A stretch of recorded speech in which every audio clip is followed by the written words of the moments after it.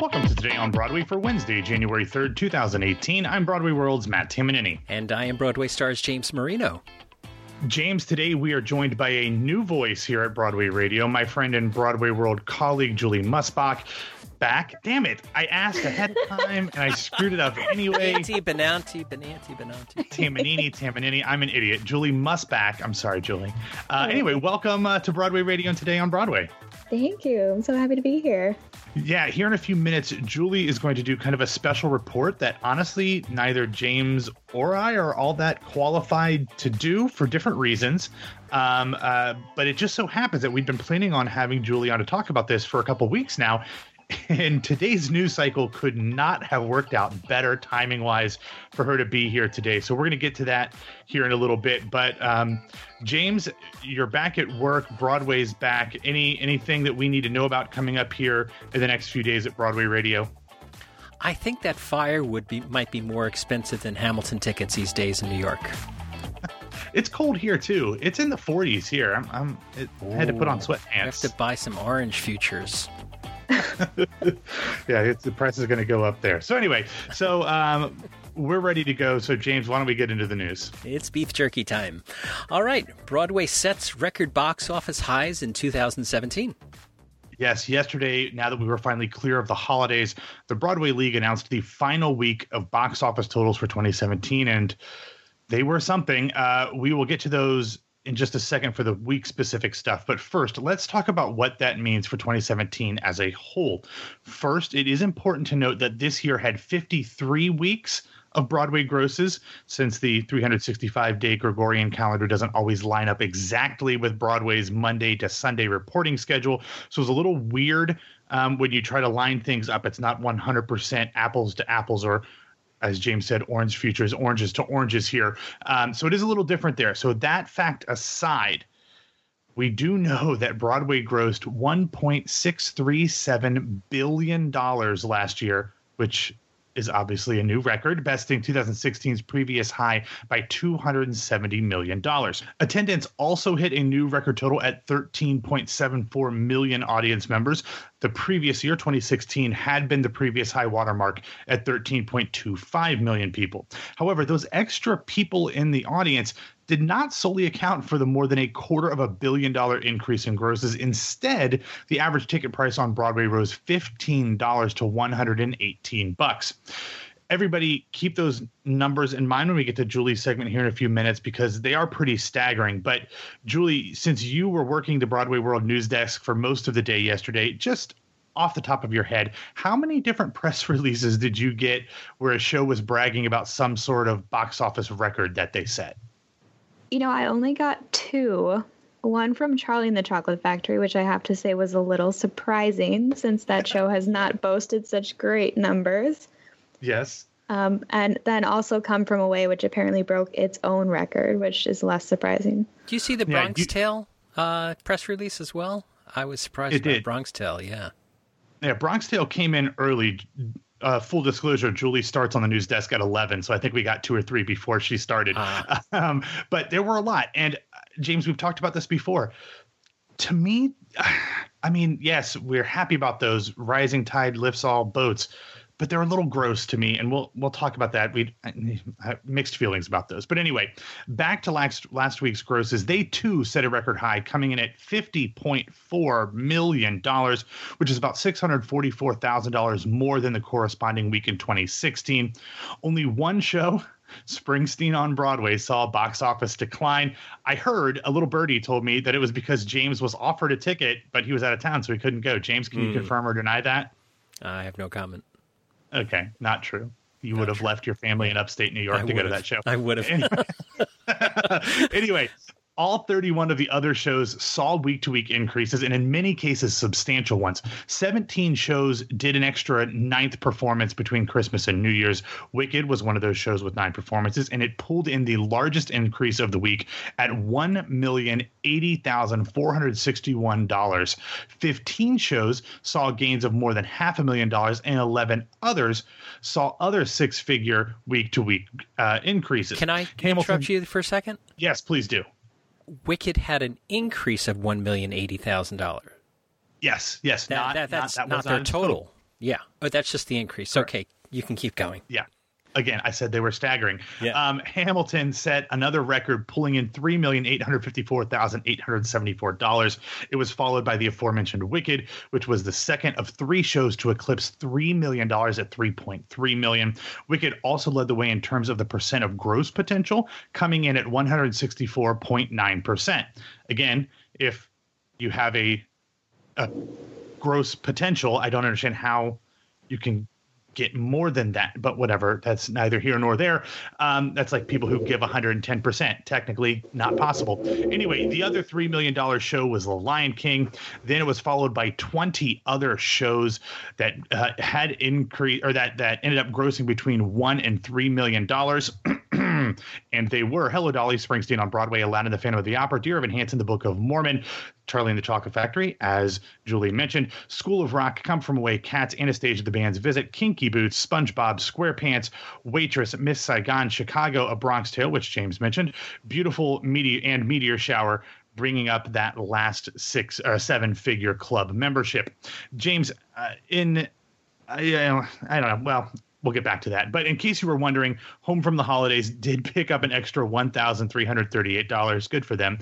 To come in at $79,125 for 5.3% of its gross potential and an average ticket price of $26.62. It's a palindrome. I like that. But James, in the nearly 2 years that we've been doing this show 5 days a week, we've often talked about the dichotomy of how great it is that so many shows are having these fantastic box office totals and they're setting records, but at the same time about how terrible it is that it might end up hurting the average theater lover and someone who would like to go to theater more often.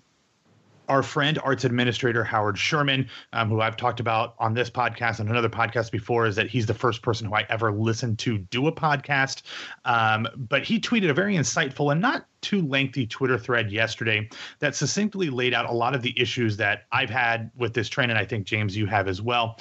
We'll have a link to the full thread in the show notes, but in part it read, quote, "Only 4 shows on Broadway last week had average ticket prices below $100. 3 at not-for-profit houses.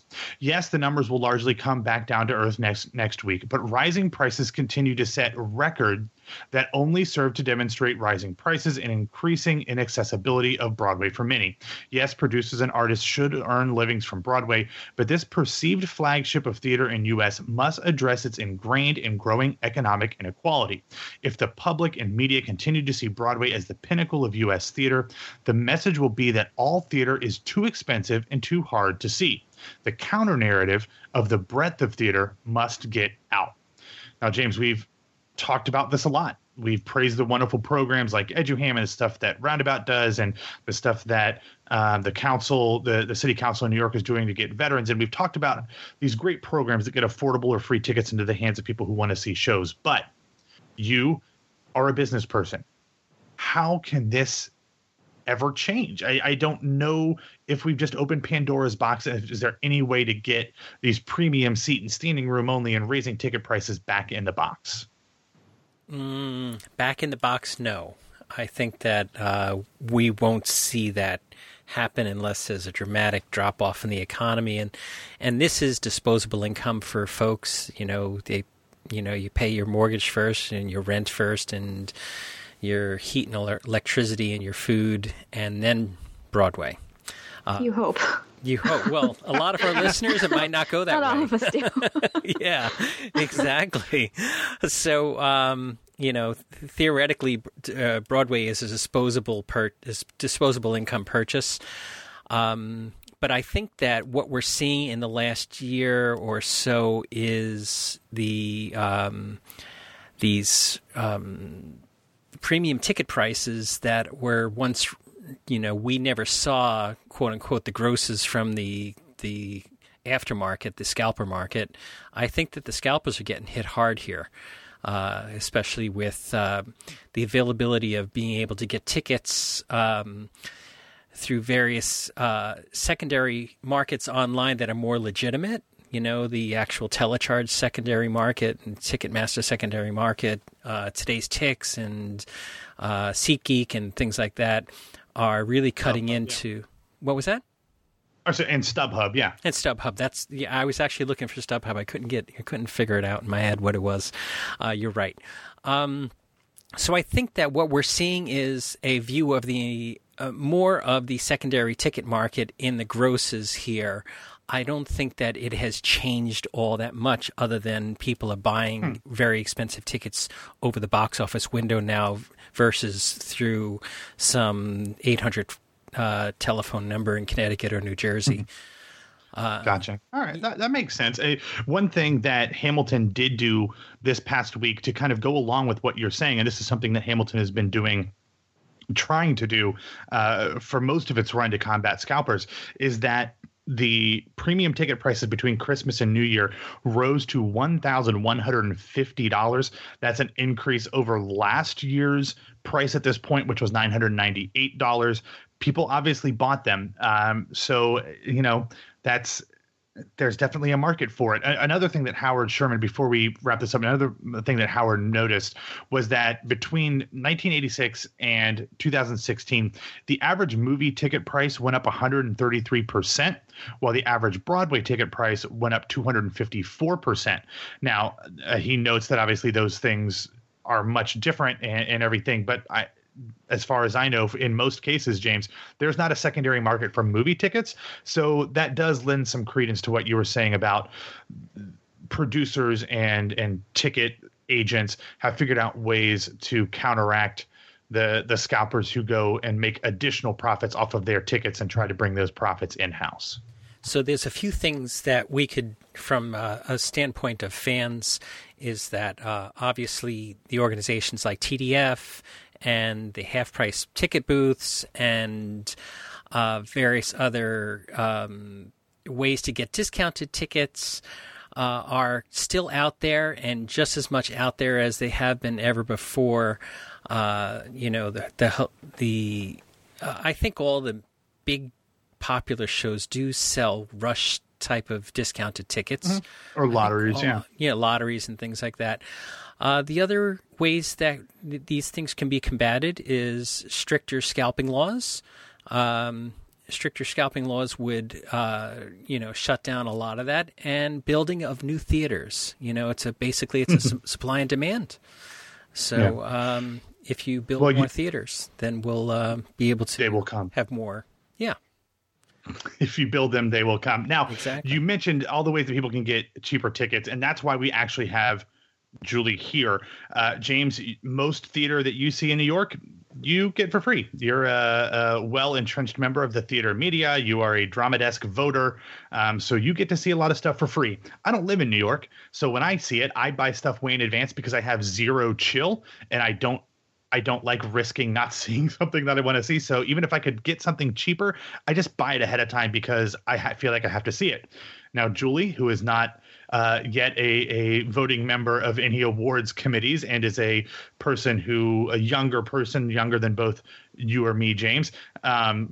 She lives in New York. I think, as she said, sometimes she sacrifices rent or electricity to go see shows, but she's figured out some ways to see stuff. So that's why we have you here today, Julie. It's that time of year when maybe people got maybe they've got some sort of trip to New York for the holidays, or maybe they're going to come up for Broadway Con and they need to figure out ways to see things, whether it's theater or cabarets or concerts or something, cheaply. So speak to us, Yoda. Tell us your information. How can people do this if they're coming to New York and want to see something without having to sacrifice food for a month and a half?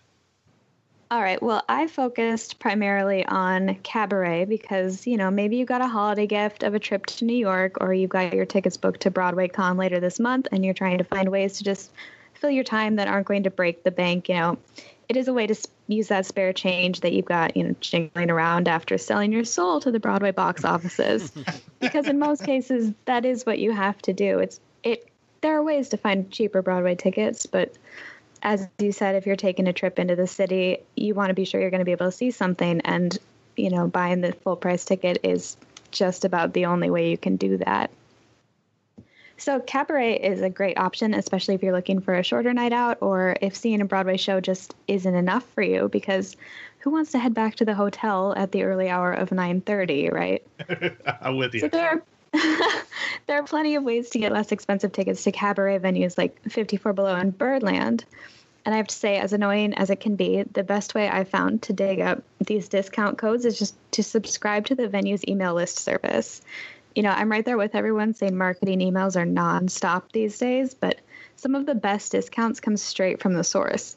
So 54 Below will actually almost always have a section of just announced shows offered with a discount code. And this is even for big draws. For instance, Anthony Rapp is coming up at the end of January, and he actually appears in this section, so you can get discount tickets to his show. Now, if you miss the just announced, it can sometimes even be better to wait to get tickets, even if you're, going a little nutty worrying that they'll sell out, which I always do. But, within a week or two of the performance or, partway through the sales period, if you check those emails, you can usually find something, but also make sure to check social media, especially that of the performers. They'll usually share a code as the date gets closer, especially if it's one of their own solo concerts. They have a real interest in getting people there no matter what it takes. And now, I mentioned those night owls who love an 11 p.m. show, which I have to say can be a lot of fun, especially since cabaret has that, bar atmosphere, and you get both that nightcap feel plus a great show. And now, what I didn't realize until I was doing some research is that Birdland will actually offer you 50% off of bar admission to an 11 p.m. performance if you show them your same-day ticket from a Broadway show. So you can, cool. Pop over right from Hello Dolly or Dear Evan Hansen, whatever you happen to see that night. And you can, have a drink at the bar and hear some really great jazz. They honestly have some of the best jazz in the city. So even if you don't recognize the performer on the door, you can still be assured that you'll have an amazing That's really true of all the venues, to be honest. And some of the cheaper tickets can be from people you've never heard of, so it's always worth it to check that out.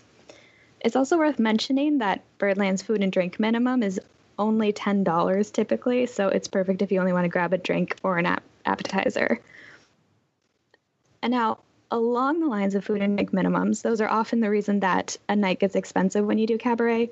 54 Below's is usually around $25, and it's nearly impossible to stay even close to that. Not to mention the fact that their food and drinks are so good that you don't want to. And then we've got the Green Room 42, which is actually a new cabaret venue, and they've done away with those minimum. The price of the ticket is all you pay for entry, and those are usually so affordable. And, new or not, they have some really impressive programming, such as Ava Noblezada, who just did a whole residency there and is actually still there due to popular demand, of course. And, they've had cast members from Great Comet and Wicked and some really great stuff like that. Now, as far as blanket discounts go, you can usually check Today Tix, which I know offers 54 Below events, but just be aware of Today Tix's $10 fee.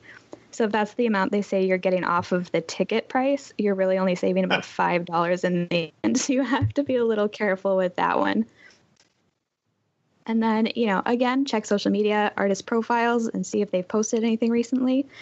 If not, you should also check out goldstar.com. They've got loads of discounts, even to Broadway shows. Like, you can see A Bronx Tale very easily.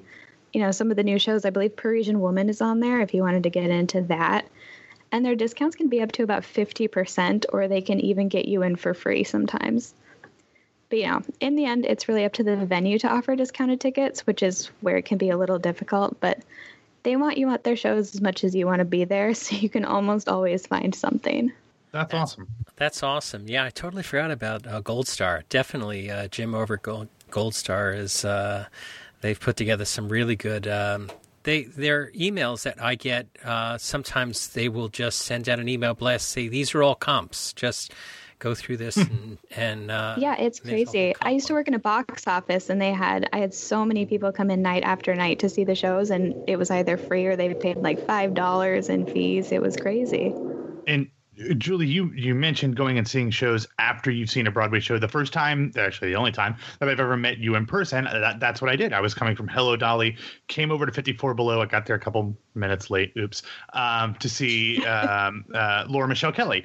And so that was a great way to kind of go from a show to see a concert. I wish that some of the times at 54 Below or Birdland or something else were a little more staggered, so they that it was a little easier to see a Broadway show and then a concert, because I would do that every night that I'm in town, but that's hard because sometimes they don't have those, so you do have to kind of plan your trip. I have a whole set of notes on my computer and on my phone detailing everything that I'm going to be doing in my March trip. So I will definitely be trying to sneak in some sort of concerts, and I'll use your tips as much as possible.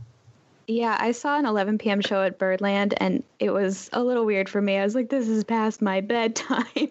But it was Leia Delaria. It was so much fun. Oh. The musicians were incredible. She was incredible. The whole night was just fantastic. And, it's like, you're in New York. Why not be out that late? Why not kick the party off at 11 p.m. and just get going? You don't work until 11 anyway. It's fine.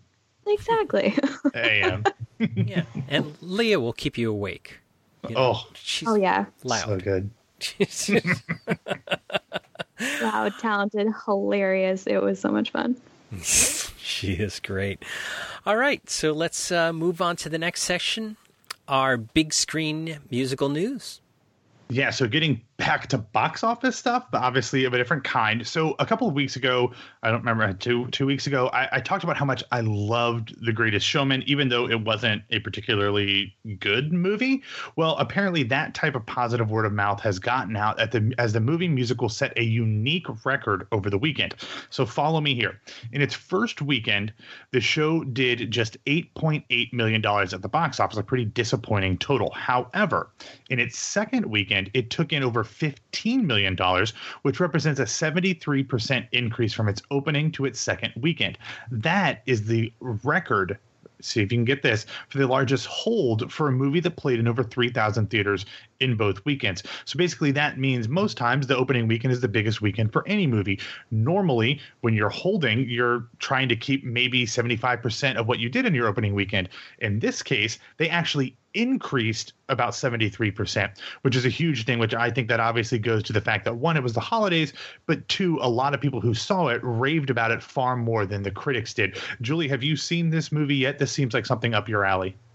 I haven't seen it yet, but I have been listening to the soundtrack, and I have to say I've been enjoying it more than I thought I was going to. Yeah, I think it's actually the soundtrack is not as good as the movie, in my opinion. So I think you'll probably enjoy it even more after you finally see the film. In some other movie musical news, yesterday it was announced that Tony-nominated director Kristen Hange will be directing a film adaptation of Bear, a pop opera. Hange originally directed the show in 2000, and she also adapted the script for the big screen. Although I don't know how many big screens this one will actually be on. I feel like this is probably one that's going to be on the small screens that on like streaming services and stuff first. But if you're unfamiliar with Bear, the story focuses on two gay high school students and their struggles at their private Catholic high school. There's no word as to when the film is scheduled to be shot or released or who will be in it, but the creative team is currently looking for Bear testimonials of what the piece has meant to its fans. Producers are asking lovers of the musical to self-record 1-minute pieces of their personal experience with the show, its score, and its story. We will have a link to that submission information in the show notes at BroadwayRadio.com if you want to check that out. All right. Next up, Hamilton National Tour announces new cities and dates.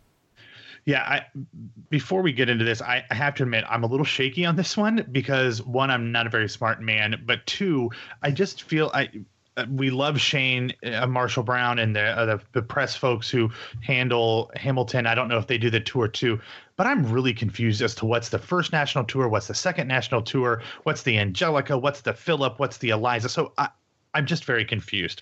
But what we do know is that yesterday, Hamilton announced 2018 dates for a national tour. I don't know which tour, if it's one tour, but we do know that the first national tour, which just finished up its Los Angeles run, will come back, will not come back, will stay in California at the San Diego Civic Center from January 6th through the 28th. There are dates throughout the course of 2018. For the most part, they're overlapping, so it's both tours, but I don't know which is which, and it's pretty confusing. I think if I put them on a spreadsheet, I could figure them out. But we have the dates in Tempe, Arizona, Seattle, Washington, Denver, Colorado, Portland, St. Louis, Salt Lake City, Houston, Atlanta, Vegas, Washington, D.C. at the Kennedy Center, Des Moines, Iowa, Boston, Massachusetts, and more. It is coming here to Orlando at some point in the 2018-2019 season. So that date looks like that's probably going to get pushed to 2019. And I'd love to be able to figure out which tour is going where and which cast is going to be which one. But I'm a little confused as to that. Julie, do you have any insight into this? Again, since you're kind of on the news desk, I don't know if this is something you've got any insight into. I feel the same way you do. I've been getting all these releases about Hamilton coming to this town and this town and this town, and it feels like there's a lot of overlap. I'm not entirely sure who's who and what's where, but I think it is really great that they're trying to get it going out there and trying to get it to as many places as possible so as many people can see it as they can, because it's such a huge draw still. Yeah, absolutely. Like you can figure out here the one of the tours is going to be in Tempe, Arizona from January 30th through February 25th. We know that is the first national tour, because the second national tour, I don't know if that's the Philip or the Eliza. I'm so confused. That kicks off in Seattle from February 6th through March 18th. So there are overlaps on these, but when it gets through further and further into the year, I'm not sure which one goes. But anyway, we'll have a link in the show notes if you want to check out where we'll be playing throughout the course of 2018. And then hopefully as this keeps going, we'll be able to figure out which cast and which tour will be in which city throughout 2018. Did you know that if you put a map of the United States down and chart out all the cities that they're going to, it spells out A.ham? That's terrible. Where's the dot? That's probably Des Moines, Iowa. That's probably Des Moines. All right, next up, New Year's Eve, Bernstein on Broadway, now streaming. Yeah, we talked about this yesterday, James. The Live from Lincoln Center, Bernstein on Bernstein or Bernstein? It's like Musbach and Musbach. Bernstein. Okay. Bernstein on Broadway.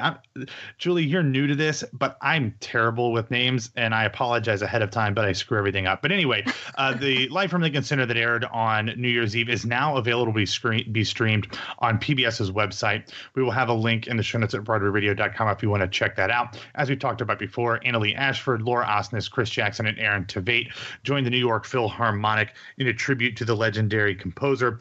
It's still sitting on my DVR, so I haven't watched it yet, but I'll probably do that during the day today and have it on as background music. So excited that this will be able to be seen by a lot of other people who might have had better plans on New Year's Eve than I did, or didn't have their DVR set to tape, but it should be a fun one. And as we said yesterday, there's going to be a lot of Bernstein celebrations throughout his centennial year in 2018. What was the woman's name? Saoirse Ronan. Saoirse Ronan I can do. Or Gugu and Batara. That's another one. I can do those ones. I can't get Bernstein. I'm an idiot. I'm not very smart.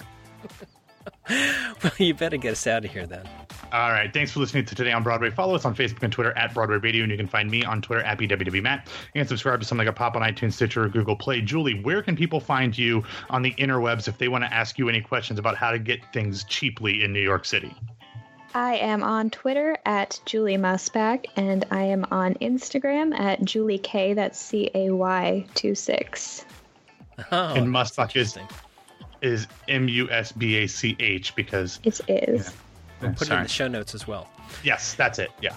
All right. And my name is James Marino from BroadwayRadio.com and BroadwayStars.com. Thanks for spending some of your Wednesday with us. And Matt and I will be back and talk with you tomorrow.